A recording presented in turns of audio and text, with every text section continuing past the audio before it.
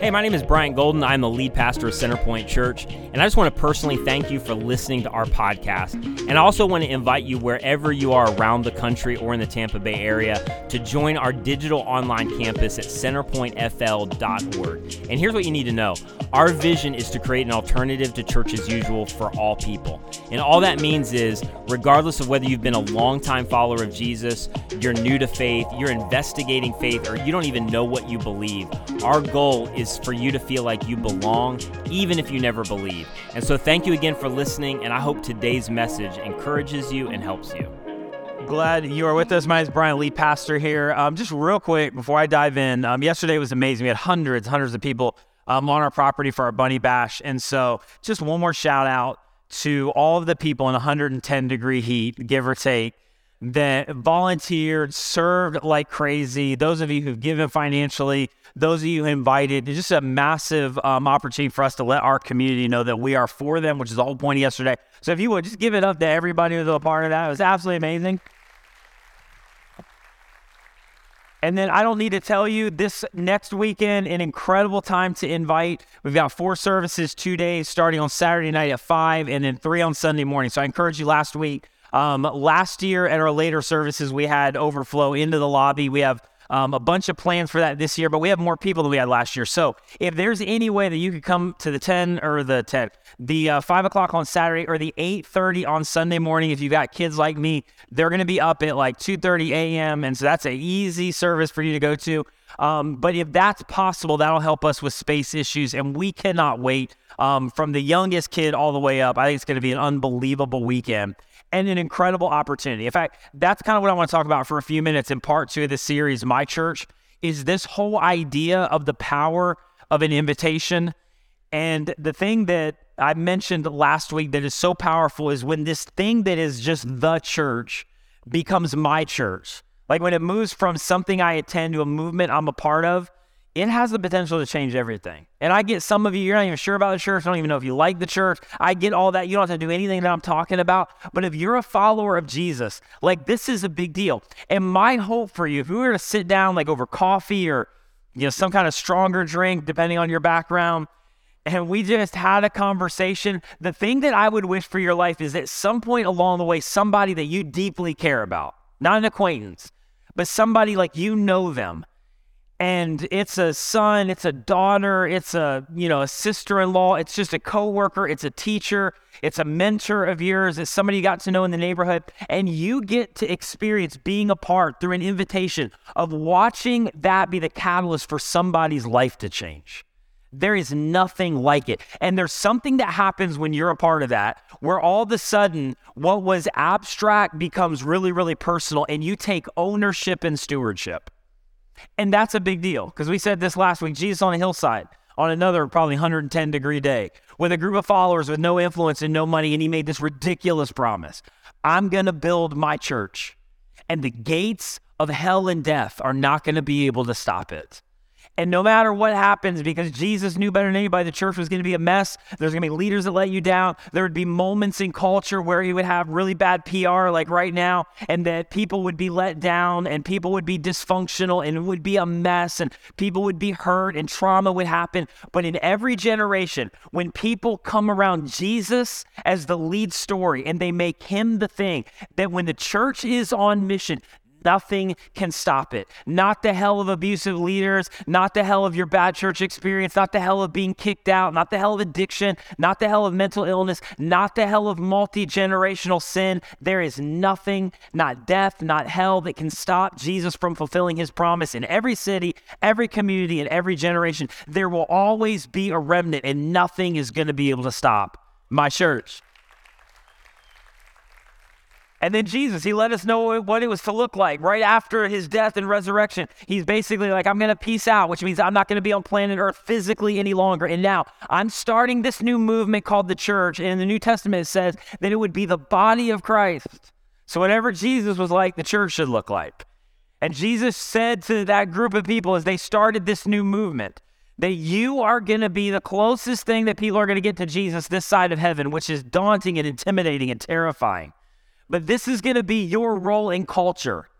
And I want you to take the baton of this movement and this church, and I want you to rep me well. And if people want to know what Jesus is like, I want them to be able to look at the church on mission in every city and every community. That's what you're supposed to do. And that's kind of the problem, isn't it? Because in a lot of cases, we don't look anything like that. And just knowing the diversity of our church and how many people attend who are kind of have walked away or coming back after a really bad experience, like part of your obstacle to Jesus was the church. In fact, for 6 weeks, just quick plug here because I'm so excited about this, I'm going to talk about that very fact. Like, I think we live in a cultural moment. This is not being cynical or being harsh. You just need to know, I love the local church, even with all of its flaws. When it's on mission, I think it's the hope of the world. But I'm also really, really plugged in because this is kind of the world I live in, that so many people have walked away because the church looked nothing like Jesus. That what Jesus launched in the first century, the church specifically in the United States in a lot of cases, is a far cry from what Jesus actually intended. So for 6 weeks after Easter, I'm going to talk about that whole thing. That the brand of Christianity that many of you experience, that many of your friends have experienced, your adult son that won't come to church, the brand of Christianity that many of us have experienced in the church looks nothing like what Jesus intended. And in fact, Jesus came to give us a brand new perspective on what it means to follow Jesus and what it could do in our lives, in our city, in our culture. And a lot of cases, we don't look anything like that. And so for 6 weeks, we're going to talk about it. In fact, that's the whole reason we started this church. I'm not going to tell the story because I tell it so often, but I got to know a girl by the name of Lauren. I was in business for a while before I just felt like God called it audible in the direction he wanted for my life. And I got to know her, and she was interested in like Jesus and God, but the church had been a huge obstacle to her really wanting to have anything to do with him because she had such a bad experience. So I was trying to figure out, like, where do I invite her? Because I knew that for her to take Jesus seriously, she needed to see a different kind of church and a church on mission. And I couldn't find a place to invite her to. And that's not because there's not great churches, but at that point in her life, there was kind of nobody that was speaking her language. And so rather than inviting her to a church, I just decided I needed to start a church. I'm not recommending that for you. That's not my bottom line at the end of the day. Like, maybe you should start a church. I'm just saying it was a big deal. And our area did not need another church. It did need a different kind of church for people like her who had not seen the church on mission the way that Jesus intended. And now, like, we're in this space where God has called us in our city, in our community, to rep Jesus and be Jesus on mission to everybody that we come in contact with. And the invitation is really, really simple. And this is what I want to look at for a few minutes. The invitation that you see all throughout the New Testament is just this: come and see. Come and see. Not come and believe. Not come and get rid of all your doubts and questions, not come and throw your intellect aside, not come and change all of your behavior. The invitation was just come and see. And if you encounter what Jesus is really offering, it might change you forever. And here's the thing I want to talk about and why it's a big deal if you're a follower of Jesus who in any way considers this your church, or you're thinking about it, you listen on the radio somewhere and you don't have the courage to come yet. If you in any way consider this your church, there's 2 reasons this is a big deal to be a part of this invitation to other people to come and see. Because the first thing is it keeps our church focused on the mission that God's called us to. And I'll tell you why in a few minutes. And the second thing it will do, and just mark this down, is that at some point when you step out to do this, you will feel as dependent on God as you've ever felt in your life. And somewhere along the way, this will become not just something you attend, it will become something that you own. All of a sudden, Jesus' mission, our mission, becomes really personal. Suddenly, you're a part of something bigger than you. This is my church. Now, real quick before I dive in, some of you are like, I said, I don't know if I even like the church. I'm not sure what I think about Jesus. And so I get all of that, probably better than you realize. And so for the next couple minutes, you don't have to do anything that I'm talking about. You can ignore it. You can point and call us hypocrites. I don't really care. I'm just glad you're here and you're investigating. But here's what I hope happens in the next few minutes is that maybe you get a glimpse of what Jesus is offering that might be very different than what other Christians have represented to you.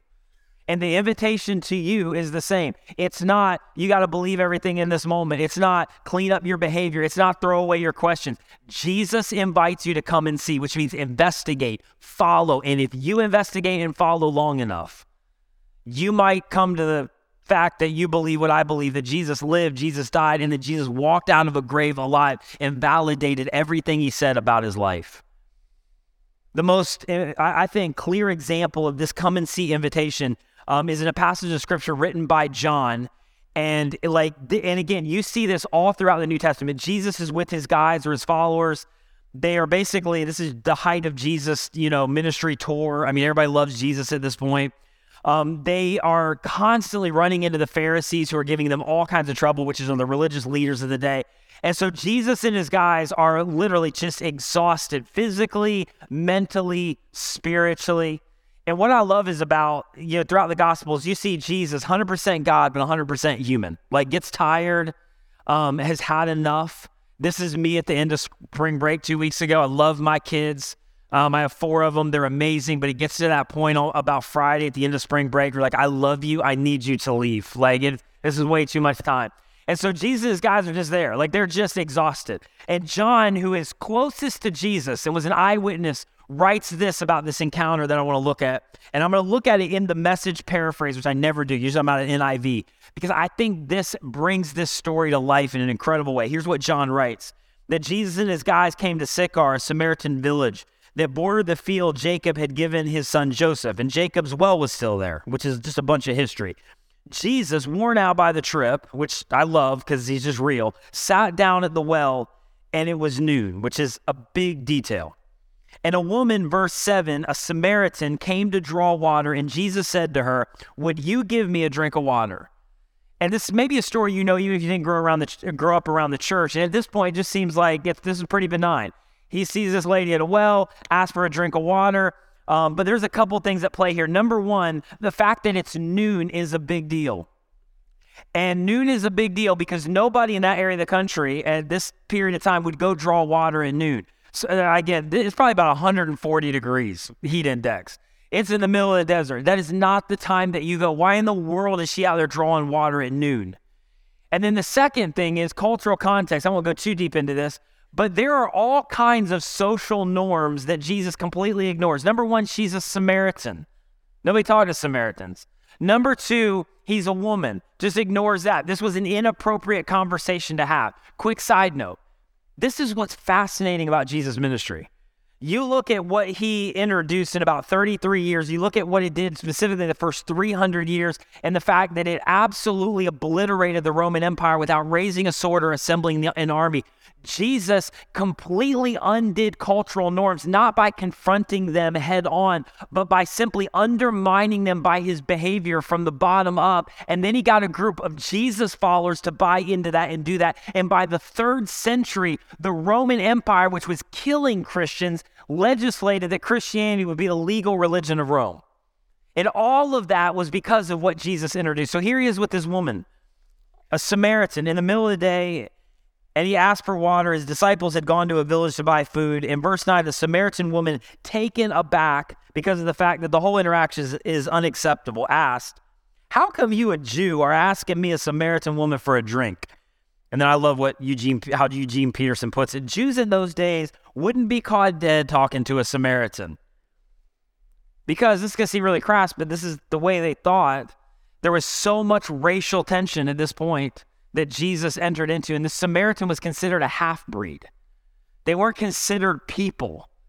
And then in a highly patriarchal society where women had no standing, women had no value. In fact, this interaction is not by accident, and Jesus would do more to elevate the status of women than anybody in the 1st century. And there he is with a Samaritan woman that he's not supposed to be talking to, ignoring all of the social norms. And in verse 10, Jesus answered, and this is such a big deal. This is a big deal for you. This is a big deal in terms of what God's called us to as a church. But here's what Jesus says, verse 10, "If you knew the generosity of God in who I am," and Jesus would prove in a second that he knew exactly who she was. That wasn't the issue. If you knew who I was, if you knew who you were talking to, if you knew the generosity of God, or literally all throughout the New Testament, the good news of what Jesus is offering, you would be asking me for a drink and I would give you fresh living water. Let me just pause right there for a second, because obviously Jesus is changing the conversation. I'm not talking about physical water anymore. Now I'm talking about your relationship with God, and she knows this. And Jesus makes this really, really huge point that we have got to wrap our minds around. That Jesus is generous with his grace.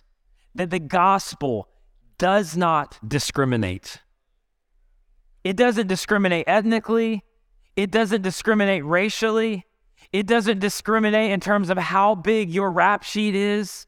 It doesn't discriminate in terms of the multi-generational dysfunction that you are caught up in. And I still don't think we fully understand this. Otherwise, we wouldn't continue to model pretentious churches where people feel like they've got to change to join. Jesus is generous with his grace. There is no limits to the good news of what Jesus is offering.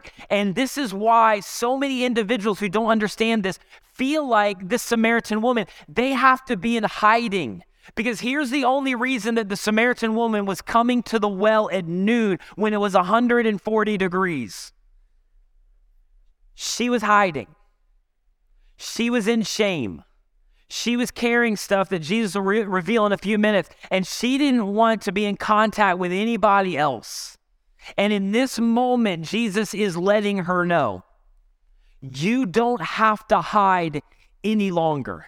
And the reason that so many of our churches and so many people feel like they have to come and change something in order to begin to follow or investigate Jesus is because I'm convinced we do not know how good the good news of Jesus actually is. And this ridiculous idea that to just preach good news or grace untethered or without a governor is somehow watering down the message. That is the message. It's grace and truth. The truth is your sin is a big deal and you are a mess and God's grace is bigger. The message is, no, your dysfunction is a big deal. Jesus' grace is bigger. Yes, you have a generational line of can't get it together. And if you would ever come to the place to realize that the good news of Jesus is good news to your family line, yes, that sin and dysfunction is a big deal. His grace is bigger. It's why it's called good news. And many of you have been around the church and it never felt like good news. And if it doesn't, it's because we're doing it wrong. And so verse 11, the woman said, "Sir, you don't even have a bucket to draw with," which is basically, I don't want to have this conversation. The well's deep. And so how are you going to, her air quotes, how are you going to get this living water that you're talking about? Are you a better man than our ancestor Jacob, who dug this well and drank from it, and his sons and his livestock passed it down to us? Which is basically, again, for reasons that we'll see in just a second, her being defensive. Because as soon as Jesus starts dropping the God talk, she thinks like a lot of us think, or maybe what you thought at one time. If there is some kind of connection with God that he's talking about, I can guarantee you I'm not a candidate for that. And so she doesn't want to have the conversation. So Jesus says, verse 13, everyone who drinks this water is going to get thirsty again. And again, Jesus switching the conversation. I'm not talking about water anymore. I'm talking about you. I'm talking about your life. And I'm talking about this metaphor that every single individual, Jesus would say, is drawn from some kind of well. For love, for acceptance, for worth, for security, for identity. I mean, whatever it is, those things in the human heart that you're just after those. And Jesus is like, there's a bunch of things that you can pursue to try to get that stuff. Whether it's your kids' achievements, whether it's sex, whether it's another relationship, whether it's your market share, whether it's the business, whether it's some other kind of achievement, whether it's outdoing like whoever came before you and trying to prove something to your dad. I mean, whatever it is, whatever you're trying to get love, acceptance, worth, and security, Jesus is making this point in this moment. You just need to understand, you are pulling from some kind of well. And what he's about to say to this woman is, if it's not me, whatever that thing is that you're pursuing, it will overpromise and it'll underdeliver every single time. And you'll just have to come back for more. And so he says, whoever drinks the water that I'm giving you, like love, joy, peace, contentment that's only found in me, anyone who drinks this is never going to thirst, not ever. The water I give is an artesian spring, gushing fountains of endless life. And the woman said, "Sir, give me this water." But really, like really understanding the context, she's just being sarcastic. Like if there's a God, I guarantee I don't have connection with him. And whatever this living water is sounds great. And if you're offering it, then I'll never have to come back here again and bring my jar. This is a lot of time. I don't like coming out of here at noon. I'm melting. It's 140 degrees. So if you've got it, bring it to me. But the whole thing is sarcasm. Sir, give me this water so I won't get thirsty. And we'll ever have to come back to this well again. And so Jesus, who kind of understands the play back and forth and her sarcasm, says, verse 16, he said, go, call your husband. Actually, you're going to find in a second, you've had 5 of them. Call your husbands and then come back. Which is, again, if you don't know the rest of the story, this is the point where if you're the woman, you're like, number 1, Jesus, do you have any social IQ at all? Number 2, I feel like you took the sarcasm a little too far. Like, have you ever done this? I'm not giving you marriage advice right now, but my wife and I are incredibly sarcastic. And I would argue that it's just signs of affection. And we'll go back and forth and say sarcastic things, and it's really funny. And then somebody goes too far. And the somebody 100% of the time is me.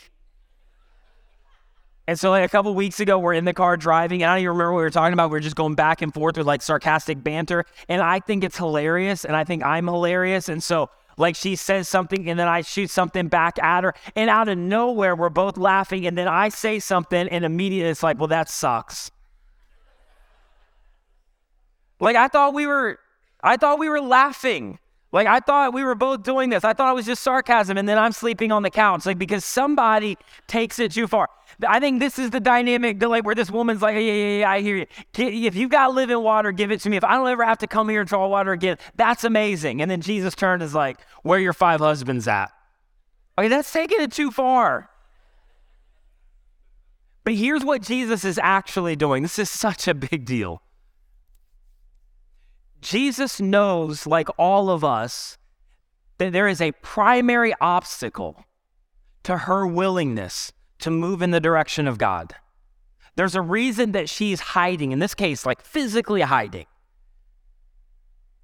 And the reason is because there's some stuff that she's carrying, and Jesus in this moment, in his grace, and sometimes Jesus' grace will initially wound before it heals. And Jesus takes this opportunity, eyeball to eyeball with this woman at the well that he shouldn't be talking to anyway, according to their social norms. And he reaches into the most painful, shameful part of her life. And he intentionally brings it to the surface. And there's a reason that he does this. Because in this moment, he is letting her know in no uncertain terms, hey, I know. I know. In fact, the whole interaction, what's important here is that you get to know who I am. I already know who you are. I already know why you're here in the middle of the day drawing water. I already know what you're carrying. I already know the shame that you've been dragging around. I already know that this is the primary obstacle of you having a relationship with God. And I love this because in this moment, Jesus is saying, this may be an obstacle for you. This is not an obstacle for me. For some of you, the porn addiction, the walked out 3 years ago, the secret that you're carrying, the inconsistency in your spiritual journey that just haunts you, the thing that you just can't get past, the doubt that continues to run you down, and that thing is the obstacle. And rather than moving you toward God, it moves you in another direction. That's why you've never felt at home in the church, because we tend to not make spaces for people who feel that way. We just kind of tell them to pretend and act like they don't have any questions. And I'm telling you, the good news of the gospel that Jesus puts on display with this woman is that thing may be an obstacle for you, and it's not an obstacle for me.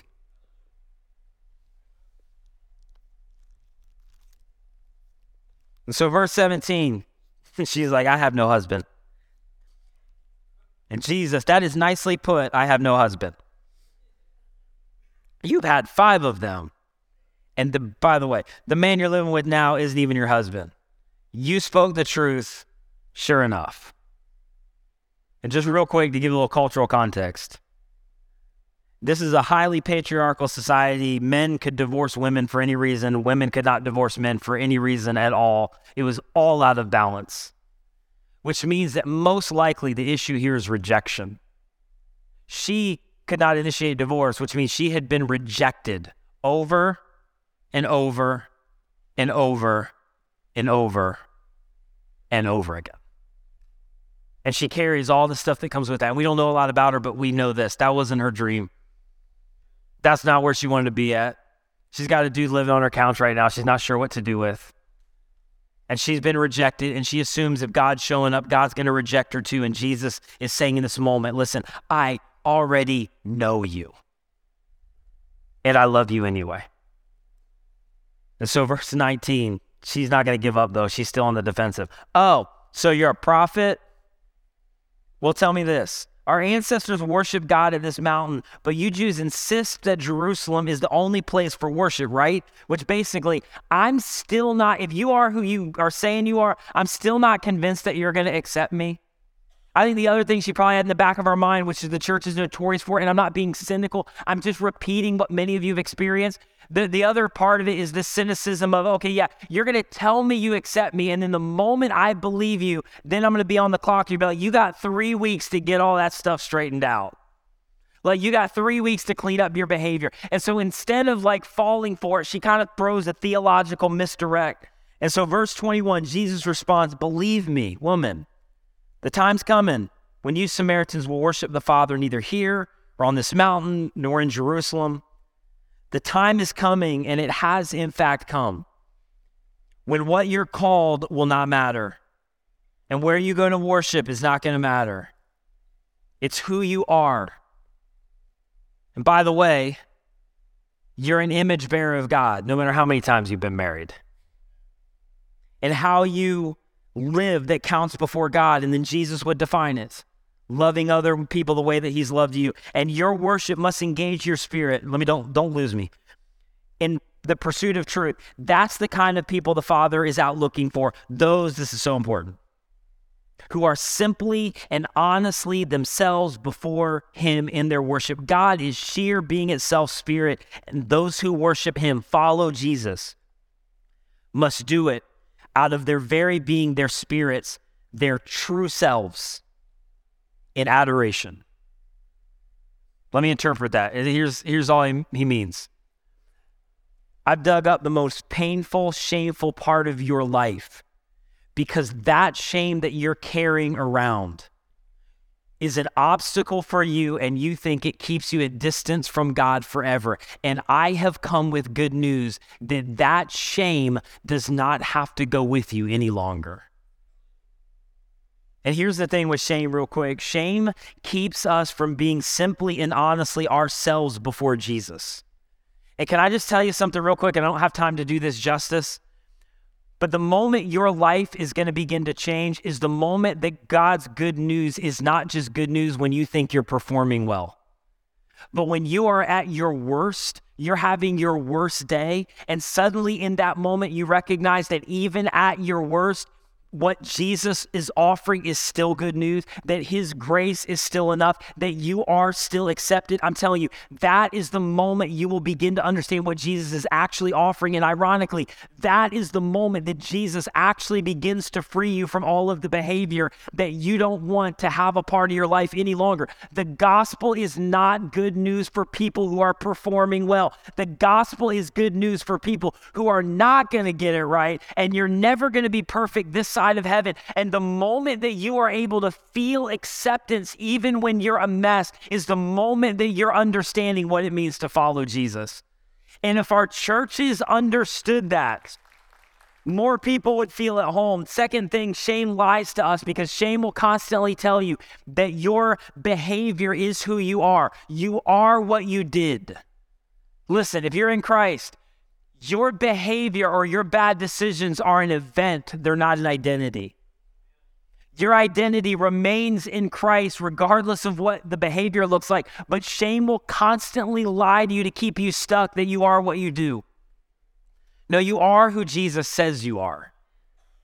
And then shame enslaves us to our past, enslaves us from getting past our past, And then shame causes us to fear. And ultimately, you get to a place where because of what has happened or what you've done, you start to have the mindset of, I deserve to be rejected. And in this moment, Jesus is going, I'm telling you, it's no accident I'm here at the middle of the day talking to a Samaritan woman.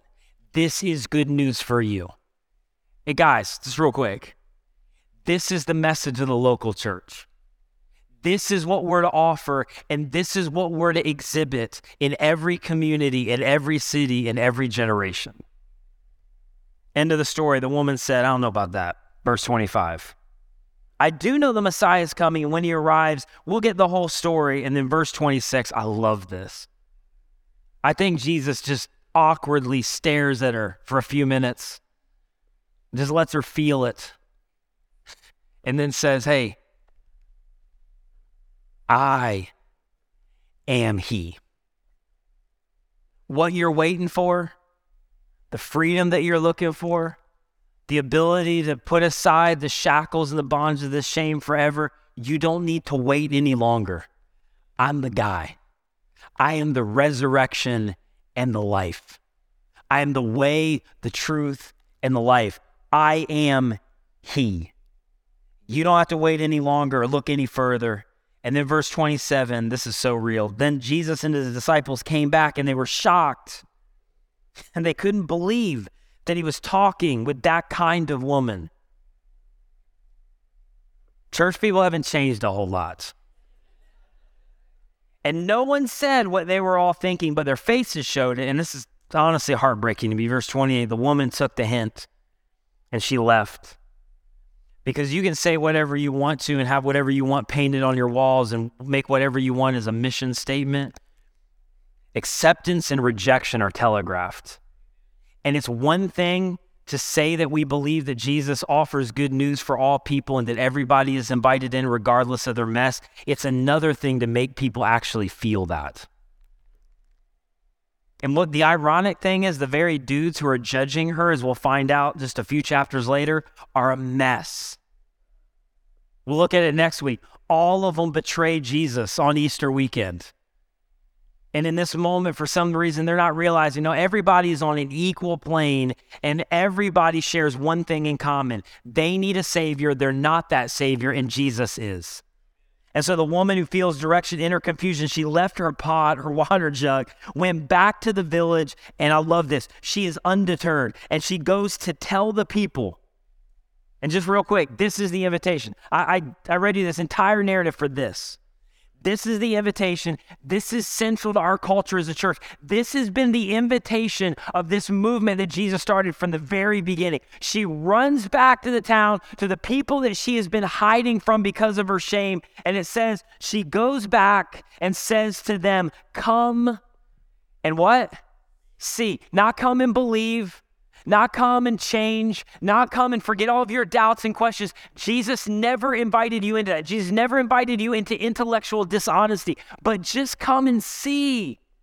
Come and investigate. Come and see a man who knew all about the things I did, who knows me inside and out. And I don't know what this looked like, but I imagine because she runs back there, she forgets her water jug, which is the whole reason she came there in the first place. She's probably panting and out of breath. And she's like, you got to go see this guy. It's amazing. You just need to come and see. He knows everything that I've ever did. And by the way, you guys know everything I did too, right? Because I walk through the village and you're whispering about it all the time. I know that you know. I know you make jokes about me. She's a lady with 5 husbands and she's got a dude on her couch right now. I know you talk about this all the time. In fact, I'm at the well at noon hiding from you because I have so much shame. But here I am face to face with you and I'm acknowledging, yeah, it's true. I've had 5 husbands and I got a guy on my couch and I've been rejected a bunch of times and he knows that and he accepts me anyway. And because he knows and he accepts me, I don't really care if you accept me anymore because you're not that big a deal. I just confronted my Savior. And by the way, You might have some stuff that you're hiding too. You're just better at playing the game. So you need to come and see a guy who knows everything I've ever done, but accepts me anyway, knows me inside and out, and loves me anyway. And the moment that's enough, I don't really care what you think. I don't really care if you hold my past over me, because he's not holding my past over me. My shame is no longer an enemy. My shame now becomes a platform for Jesus to show off his grace and his mercy in my life. That's the power that Jesus has in every single human heart when we understand what he's actually offering. Come and see a man who knew all about the things I did and knows me inside and out. I think he might be the Messiah. And they went out to see it for themselves. And she was so liberated by his acceptance of her. She leaves her water pot and just runs. But she also left her shame. And she also set down her guilt. And her life didn't magically get a whole lot better. Everything wasn't rearranged in the moment. She's still got a guy she's got to figure out what to do with. And yet she didn't let any of that stop her. Because the moment you understand what Jesus is offering, even before the behavior is changed, you recognize God can change a heart before he changes behavior. And the message is good news, not because I played the religious game, grew up in Sunday school, maybe don't have a past. I mean, that's amazing. Congratulations. This woman's like, no, opposite story. I have a big time past, a lot of rejection, a lot of hurt. It makes the message of Jesus even more spectacular. He loved me. He knew me. You should come and see. And I just want to end with this. That's the gospel. That's the good news of Jesus. That's what we've been given the baton of in our city, in our community, in our generation. This is the message that Jesus displayed everywhere he went all throughout his life. You should read it for yourself. Basically, his message was this is my paraphrase, that God could never love you more, and nothing you could do could cause him to love you less. And that's not watering down the message. That is the message, because the message is costly. Jesus gave up his life. And Jesus isn't offering that to a future version of you, which is what some of you think. He's offering it to you. And to everybody you're eyeball to eyeball with. Algebra 2 class, third floor, guy in the cubicle next to you, the neighbor that you can't stand, the mother-in-law that you don't want to visit next weekend for brunch, the individual that's gotten on your nerves, the guy in the HOA that you really just want to go away, the individual that you've been at war with for a while, other individual that you do care about, but you just have never had the courage to say anything. Everybody that you are eyeball to eyeball with. God could not love them more. And nothing they could do could cause God to love them less. And that's our invitation. And can I just say this to some of you? The invitation extended to somebody else to come and see you've held back on because of your own shame, your own guilt, your own past. Can I just tell you, one of the things that God's going to use to actually move you beyond that is that in the midst of the stuff that you're still struggling with, to step out anyway and go, I'm going to offer this invitation. And other people may not receive it well. I may extend an invitation to come and see, and they're like, are you kidding? Have you looked at your life? Why are you talking to me about God? Why are you extending an invitation to come and see? And I'm just telling you, when you understand the freedom that's in Christ, it doesn't matter. Yes, I'm a hypocrite. Yes, I'm a mess. Yes, I'm in process. I want to get better, but I'm not there yet. But that makes the message that much more beautiful. Jesus knows me, accepts me, loves me. Hopefully I'm a part of the church that's doing the same thing. You got to come and see. And that is the thing in a lot of cases that God will use to take your pain and use it as a platform to show off his grace in your life. The message of Jesus is not how spectacular you are. It's how spectacular he is. That's the good news. And so I just want to encourage you all two things as we close. As you extend an invitation for somebody else to come and see, I just mean practically. The church, Jesus said, should be the closest thing we get to the body of Christ, this side of heaven. That we as a church have been called to rep Jesus in our city and community and beyond. And then when we invite others to come and see, it's not going to be perfect, but hopefully we're representing him enough to go, man, I'm telling you, if you experience this, it might rearrange your view of Jesus forever. And I'll tell you, it'll do two things specifically. It will keep us on mission as a church if every Jesus follower part of Center Point Church took this seriously. I'll tell you why. Because you need to see your faith through new lenses. And you need to see your faith through the lenses of people who maybe have fell on the outside like the Samaritan woman, and they're just starting to come back, because it'll change you.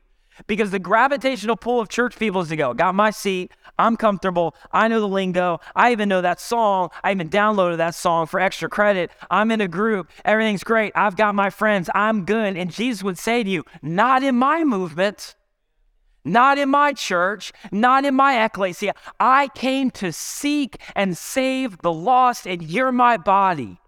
And when you invite, it does something to you. I'll tell you what will happen by experience, and many of you know this. You'll invite somebody on the outside, and you'll be as nervous as anything when you come, and they'll sit right next to you. And maybe you're one of those people that love music, and so maybe you've emailed somebody like, I think you guys should sing 8 songs every week. And then you invite somebody, and by song 2, you're like, this is kind of running long, right? Because you're seeing it through somebody else. You are afraid to death of what I'm going to say. Like, I hope he doesn't drop another stupid joke this week. I hope he doesn't say anything offensive. Who's that weird guy that hugged me in the parking lot? I mean, you view everything through that lens, because suddenly you have fresh eyes. It's not just us, and we're not just in a club. God has called us to be a church for the city, because that's what Jesus came to represent, and we're his body. And then the second thing it'll do, not only will it keep us mission focused, in fact, every week with our staff, we talk about this. Are there any unnecessary barriers? And listen, the barrier that we're not willing to remove is Jesus. And I get that he can be offensive sometimes, but we want to lead people to Jesus. And we want him to be our lead story, but everything else, we want to tear away every other unnecessary barrier as much as we can. To not make it difficult, Acts 15:9, to not make it difficult for people who are turning to God. And when you take that on, I'm telling you, it keeps us mission focused. But the second thing it'll do, suddenly, what is ethereal or intellectual will become personal. Because you can talk about what Jesus is offering. You can talk about how it's changed your life. When you get to be an integral, instrumental part in somebody else experiencing that, suddenly, what was just a verse, Jesus' mission, it becomes a part of what you have been invited into, a story that's bigger than yourself. Suddenly, something that you attend becomes a movement you're a part of. Because you're not just tearing away barriers for nameless, faceless people. You're inviting somebody that you care about. It's an adult son. It's a coworker that wants nothing to do with this.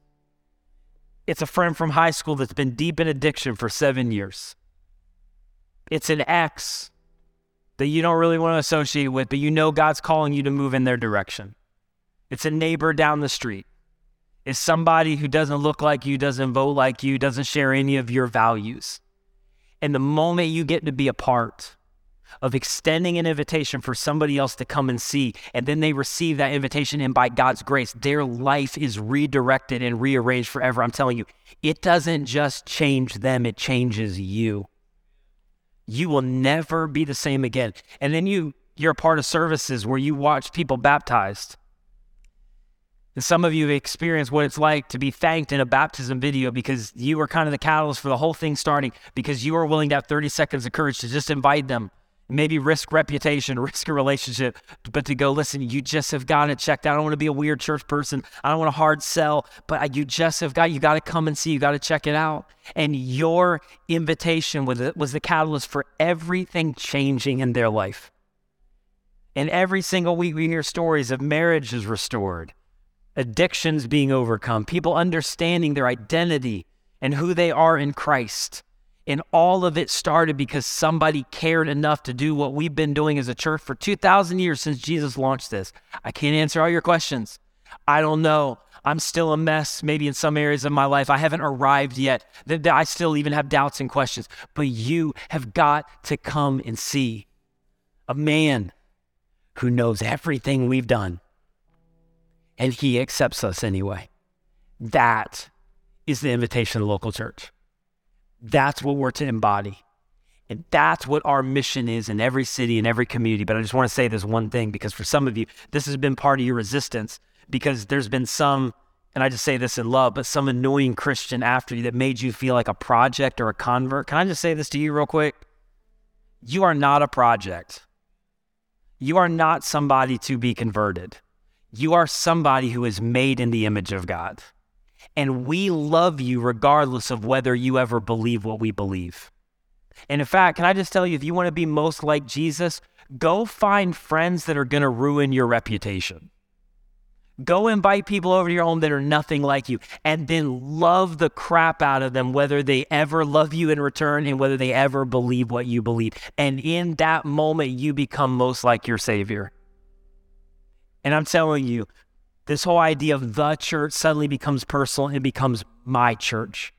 I'm a part of this. Jesus has invited me in, and I'm going to invite other people to experience him. And I think you will experience and you will do more profitable things with your life. I don't think you'll do anything more significant than building and being a part of his church. When Jesus made this promise on the hillside, I'm going to build my church. And I'm hoping at some point along the way, as a follower of Jesus, you're able to say, my church, my movement, I've been invited in and I'm a part of this. And the gates of death in hell, when you're on mission, will not be able to stop it. And they didn't. And they won't. And so over this next week, just to give you really practical, you have an incredible opportunity before you. And it's not making anybody a convert or a project. It's just seeing people as made in the image of God, but also recognizing that God's done something in our life and we're not better and we're just forgiven. And so I'm extending an invitation to come and see. And our church is not perfect by any means, but hopefully you're going to get a little glimpse of what Jesus is actually inviting you into, and that everybody can receive this offer. And you have no idea what hangs in the balance of your courage to extend that. But here's what I do know.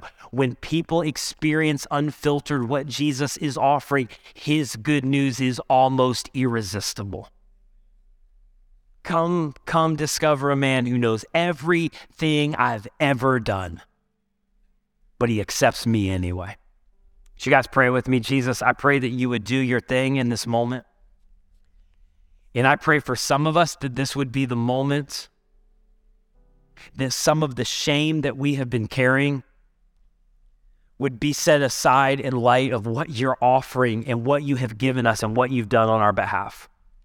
I pray for others that we have been held back by guilt, our inadequacy, our spiritual inconsistency. I pray this is the moment we would step out anyway, and we would just make it a part of our message, part of our invitation. I'm still in process. I have not arrived yet. There's still some things that are not right, but I'm telling you, there is something about Jesus, and in the midst of my mess, I'm telling you, God can do something in your heart you need to come and see. I pray that we would be a church, that we would embody the body of Jesus, that this would be one massive invitation to our community of we're in a relationship with somebody who knows everything that we've ever done, and he's accepted us and he loves us anyway. And that God, you would use us to rep you in our city and community in such a way that people would be drawn to your message. And so God, do your thing in this moment. And even over these next few days or this next year, I pray that you would give us the courage to just step out and to care about the people around us who matter to you.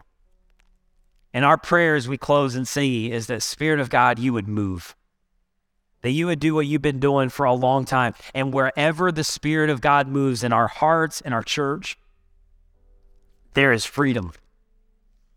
And wherever the Spirit of God is, chains are broken. And wherever the Spirit of God shows off, fear no longer has any power. So God, that's our prayer. We pray this in Jesus' incredible name. Thank you so much for listening. If you enjoyed this message or have been impacted by Centerpoint Church in any way, would you consider helping us out in one of two ways? First, if you would just spread the word, share this message with your friends, family. Maybe you could go rate and review our podcast on your favorite podcast catcher, but this helps us so much more than you know. And secondly, this ministry is supported by people like you through their financial generosity. And so if you've been impacted by any of these messages, would you consider giving to support the mission and vision of Centerpoint to see people reach with the radical grace of Jesus? You can give today on our website at centerpointfl.org. And again, that's centerpointfl.org.